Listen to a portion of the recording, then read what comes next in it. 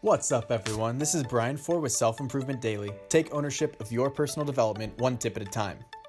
Today, I'm doing something totally different. I'll get into it, but I interviewed Bradley Tusk to get a deeper understanding of what makes him tick as a human being and effective professional.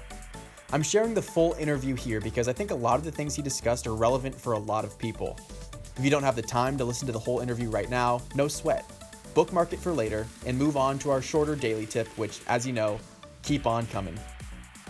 But without further ado, my interview with Bradley Tusk.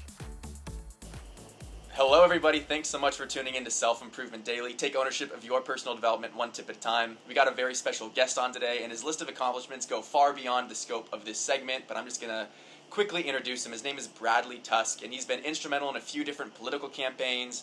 He practices law, but most notably, he spends his time at the intersection of business and politics as a startup strategist. So, for example, he worked early on with Uber to make their idea compliant with the law, and more recently, he's working with Bird, an electric scooter startup, which you can find all over major cities to do the same.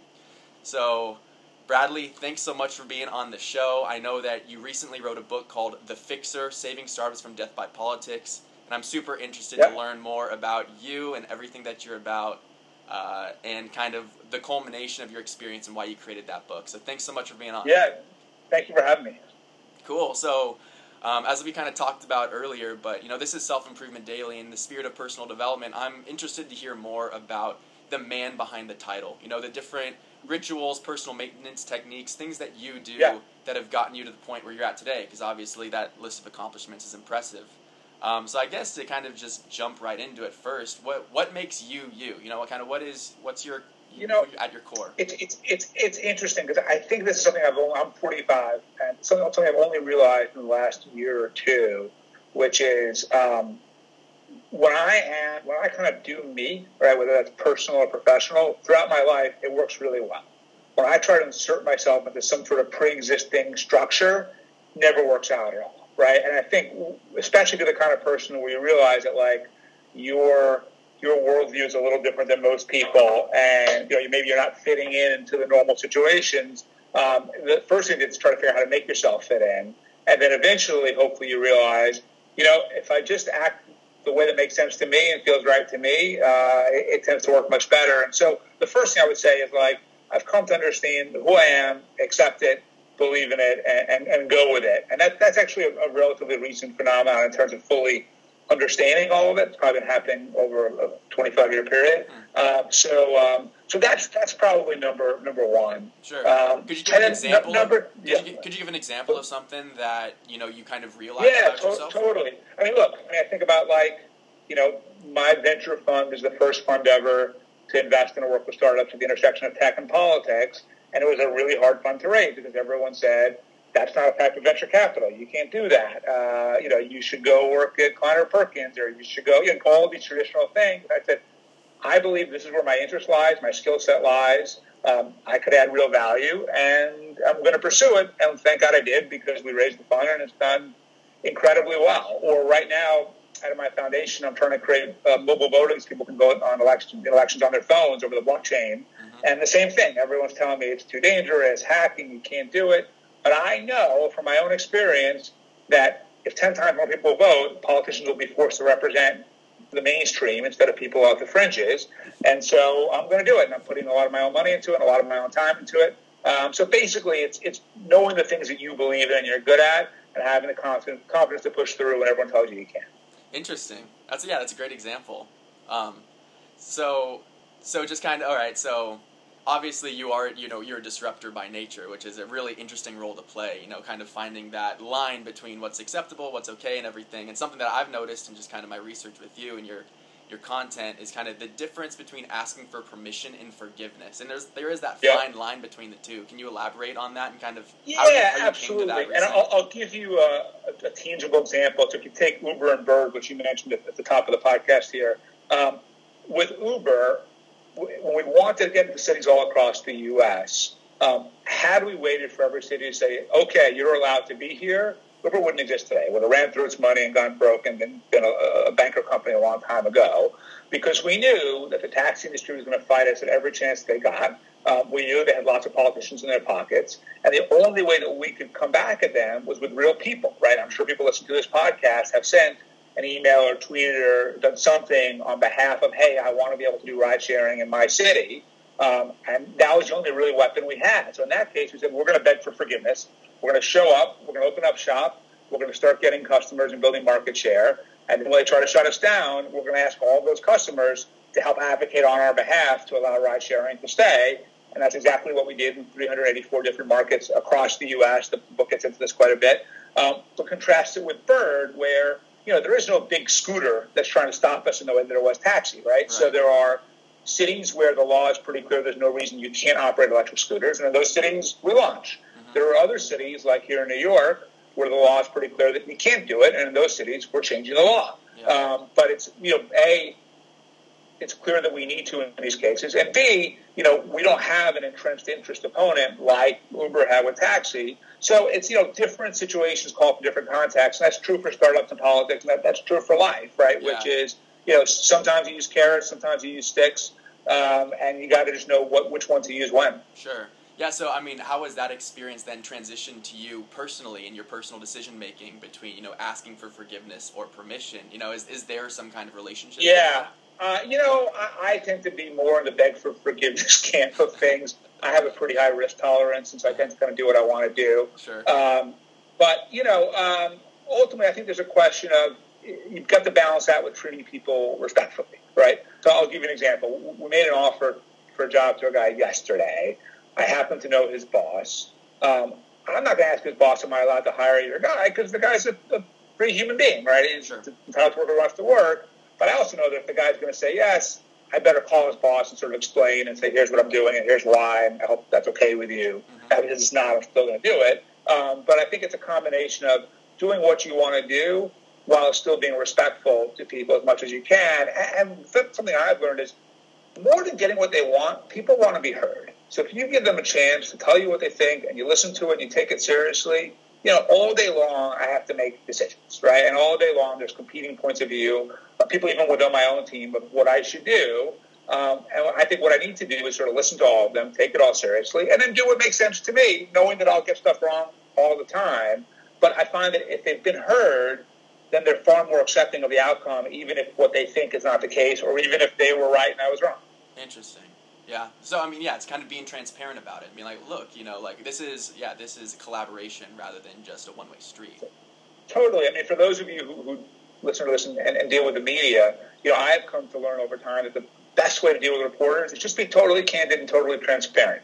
They typically want to know what happened and why, more so than saying, I want the outcome to be this or that. And if you can explain, here's what I did, here's why I did it, it succeeded, it failed, whatever it is. But if you can just explain it in pretty clear terms as to what actually did happen, they'll usually accept it and they'll be fine with it. So I think in all walks of life, the more transparent you are, the happier people tend to be.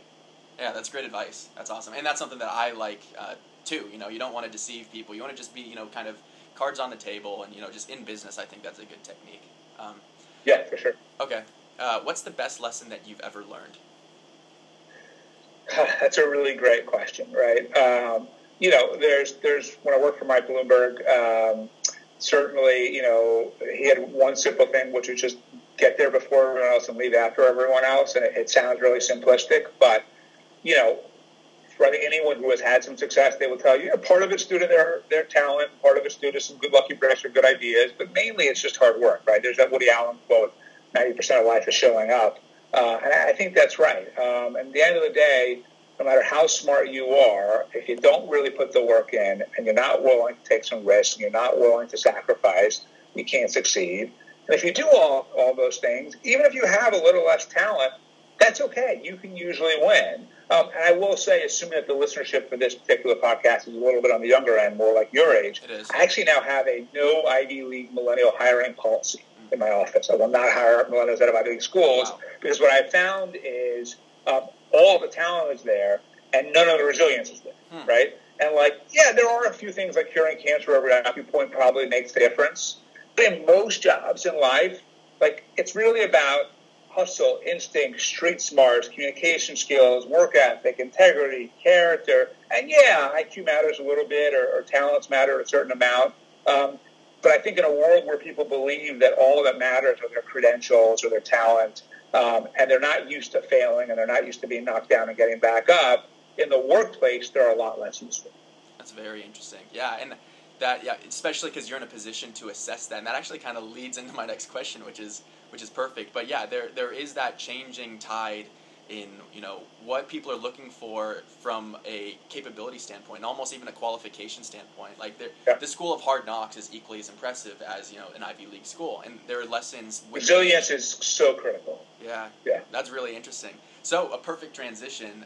How do you assess potential? You know, as obviously the CEO of Tusk Holdings, and you have a big venture capital arm. What kind of qualities do you look for in something to assess potential? It's a really great question. It's funny because we're literally hiring 3 people this week, so I've been thinking about that a lot in the last couple of days. Your timing is really good. I want to see a history of working hard, taking risks, trying out new ideas, being willing to fail. I want to hear from your former bosses and colleagues that you're a decent human being and relatively fun to work with, because I don't want to work with assholes, and you know most people don't, right? I care. Like for example, we're making 3 offers, like I said, right now. I don't know where any of them went to college. I don't care where any of them went to college, right? That's not important to me. What's important to me is the experiences they've had in the workplace, the way they treat other people, their willingness to sort of go out there and try things they don't know how to do. So like for one of them, one of the college positions we're hiring for, you know, some people might say, well, she doesn't have any pitching experience. Like, you know what? She's really, did you like her when you met with her? Yes. So did I. So she's obviously personable. She obviously has communication skills. She was reported to the Wall Street Journal. She obviously knows how to communicate. She'll figure that part out, right? Yeah. And it's less around checking a box. Like I tell you, when I raised my first venture capital fund, every LP said, I want something totally different. And we're the only fund that kind of combines politics and tech, right? And when I go in there and say, okay, here's how I'm getting access to all these deals that you can't get into because Bird or Coinbase or Circle or Lemonade are going to need my political help, and they can't get it unless I also get investment rights. They're like, no, I didn't mean that different, like a different font in the deck.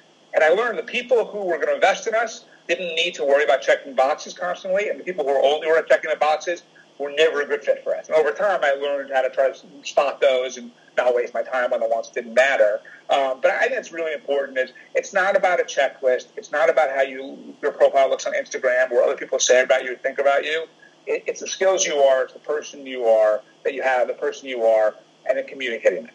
Yeah, again, it's kind of like we were talking about earlier. It's a holistic view about a candidate. You know, like for whatever reason, that's the way the tide is shift, and it's an awesome change because it gives more opportunity to people who may not have the opportunity to go to a better school. You know, so yeah, that holistic lens is it's just beneficial for everyone. And one great thing I will say for the people here thinking about working in politics, in terms of businesses that really don't care like what your pedigree is, where you went to college, what your grades were, what your ACT scores were, or anything else, politics is a great one, right? They care about, you know, are you sharp? Are you smart? Can you hustle? Mm-hmm. Can you figure out how to move things and get things done? And if you can, you will succeed. And if you can't, you will fail. So in some ways, it's a great equalizer. Yeah, that's what I was going to say. It's an equalizer. Yeah, that's a perfect term for it. So, cool. All right. So now just, I don't know, again, you as the person, you know, do you have any, like, morning routines or nightly rituals, or, you know, like what does that look like? What's a day in the life of Bradley? A couple of things. So my day is obviously pretty varied simply because I have so much stuff going on. My holding company owns a whole bunch of different companies. I've got a foundation, I write. But a few things. One, broadly speaking, I've learned that for me to be happy over the course of the week, I need a few different things in my time. I need work that I find intellectually stimulating, and sometimes that's the campaign, and sometimes that's me working on a column or a podcast or the book. I need stuff that feels fulfilling, so that's stuff I'm doing out of my foundation. It's just like voting or hunger. Sometimes I just like conflict, and that's why political campaigns are so much fun, because they're binary contests, right? Somebody wins and somebody loses, and that's what I need. Sometimes I just need to chill the fuck out, right? And I'll schedule time to go to a Mets game, even if it's on Thursday at 1 p.m. And I like time with my kids, right? And the way I view it is 168 hours in a week. I have to get those things done, plus sleep and eat and exercise a little bit in that time frame. It doesn't really matter when they happen. They just all have to happen. Oh, so that's one thing. Okay. Two is I never end a workday without every email having been dealt with. So it's either been returned or forwarded to someone else to deal with, or if I'm not replying, it's because I have a good reason not to. I write a to-do list every night, and it has to be fully done the next day, and then I write the next day's to-do list. Every call has to be returned or dealt with. That doesn't, if I finish all that at, say, 7 p.m. and I go home, it doesn't mean that nothing else happens the rest of the night. Things keep happening. But I need that clean slate, both for the own peace of my mind, and I think also just it helps ensure that nothing falls through the cracks and everything gets done. So that's really important to me. And, in the morning, I try to have some combination of exercise. I read the New York Times, the New York Post, and the Wall Street Journal. I pray, and I take my vitamins. And if I can do those four things, I feel like I'm in like a decent place. Nice. Cool. Yeah, I need to do some research on vitamins. I mean, some people just live by them, and I don't know enough. Like, I feel like that's where I'll plug one of my portfolio companies. It's called Care of. It's a vitamin supplement startup that people really, really like, and check it out. It's a good way to kind of learn what might make sense for you. What's it called again? Can you say that again? Care of. Okay. CARE. Yeah. Awesome. Okay, and then all right. So we're bouncing all over the place, but just as a personal disruptor, okay, you have your routines, you have your rituals, and that's kind of like an expectation for what you want to do during the day. But you kind of also have a mentality to like challenge yourself and kind of just obviously you're very competitive with yourself in that to-do list and making sure that you tackle everything on it. How do challenges relate with disruption? Like obviously challenges involve success or failure, and just the way that you respond to those is kind of like a spectrum, but it's either success or failure. So how does personal disruption and actually changing the way that, maybe the comfortability in your life, how does that relate to personal Totally. So a few things. So one of the great things about being a venture capitalist is you're supposed to fail a lot, right? So I've gotten pretty comfortable with failure. I don't enjoy failing. It never feels good. But I understand that if you're going to try to achieve big things, you got to take a lot of risk. If you take a lot of risks, statistically speaking, a good chunk of them aren't going to work out. So one is being comfortable enough with that to take risk in the first place. That's really important. Second is I try to challenge my own assumptions every day, right? So if we have a weekly call and after the third time in a row, I'm like, I don't think that's that productive. I question, do we need this call or what do I need to make it differently? If, someone on my team, they lose a campaign twice in a row and I give the excuses that here's the lie, I question, do they have the right skill set? Are they getting the right support they need? Do they have the resources they need? So I'm always kind of questioning my own assumptions. I also go to therapy every single week. Like I mentioned, when I pray in the morning, I try to figure out that I do anything good the day before, did anything bad the day before, and if I do something bad, I try to make amends. So I hold myself extremely accountable. And some of that is ethically, morally, some of that is intellectually, some of that is professionally. Sometimes it gets done through lists, sometimes it gets done through routines and habits. But I got a lot of things I want to accomplish, both as in my work career and as a human being. And it only gets done if you make it get done. And so, like, accountability to me is everything. Awesome. Yeah, no, I talk a lot about accountability and different ways to have accountability within your own life. And actually, I was studying for I want to go to business school, and I was studying for the GRE, and I ended up taking it 5 times, and finally on my 5th attempt, I got the score that I wanted. That's competitive, like the elite schools. But what it took was my buddy. He was like, all right, I want you to write out a study plan of every single day, what you're going to go through and for how long. And then every day he texted me and said, did you do it? Did you do it? And that accountability is what got me over the top to get the score that I needed. So it's... And look, when you're interviewing, once you're in business school, tell that story, man. Because the employers who respond well to that are going to be places where you probably enjoy working and will really appreciate your skills. Mm-hmm. And the people say, you should have gotten a perfect score on the first try. You'd hate working. Yeah, because it's expectation, right? I mean, development is so important in growth. You're going to come in as one candidate. Totally. And what their values are, right? If their values are all about status and prestige and just sort of checking things on a box, if you're that kind of person, great. But if you're not, your mom will be excited that you're working at McKinsey or Goldman Sachs or whatever it is, but so fucking what, right? What really matters is doing things that you find meaningful, that you find interesting. And if you're doing that, you're going to succeed, right? You're going to succeed on your own terms, and you're going to be happy. It's all about just being inside yourself and living up to your own expectations. So that's an awesome message. Cool. All right. So, talking about personal disruption and personal challenges, now, kind of challenge our readers to maybe develop a little bit on their own. What can they learn from your book the founder. Yeah. And who was it for? So the book it's a memoir, and it covers kind of my career in government politics. So my time on Capitol Hill with Schumer, I spent 4 years as the deputy governor of Illinois, so lots of crazy stories. I worked for a guy named Rod Blagojevich, who's now serving a 14-year prison sentence, so that was a really interesting 4 years. Bloomberg, I was his campaign manager. So the first is kind of just all these crazy stories about politics are really like. And then the next third of the book is Uber and kind of how Travis and I figured out how to make ride-sharing legal in every market in the U.S., and lots of stories around how we did that in different cities and places all around the country.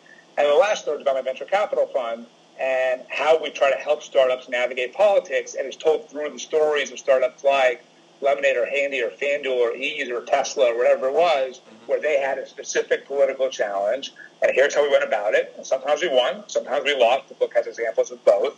But the idea is to show people how to think about this stuff, right? Because we're the only fund that does what we do, and I can only invest in a dozen or companies or so at a time, right? So that's a fairly limited bandwidth. But I want everyone to have to think about, how should I approach these things intelligently? When do I ask for permission? When do I beg for forgiveness? All the things that you just talked about earlier. And so the book is, if you like politics, if you like startups, and you want to learn about different ways of thinking and new intellectual frameworks and approaches, then I think the book's pretty fun. And it's pretty short, got really good reviews in the Times and the Journal, so not just my opinion. I think it got 4 stars on Amazon. So nice. I hope you check it out. Cool. Yeah, that's awesome. And I totally forgot that you worked with Ease and FanDuel and and Tesla and those other companies, because those are equally interesting stories. So it's just in itself interesting enough to read the book, to check out your experience with those. So yeah, that's awesome. Yeah, I'm gonna check it out myself. Great. How did you like it? I'm really curious to hear what you thought of the format. Please send me an email to selfimprovementdailytips@gmail.com if you want to hear more interviews like that.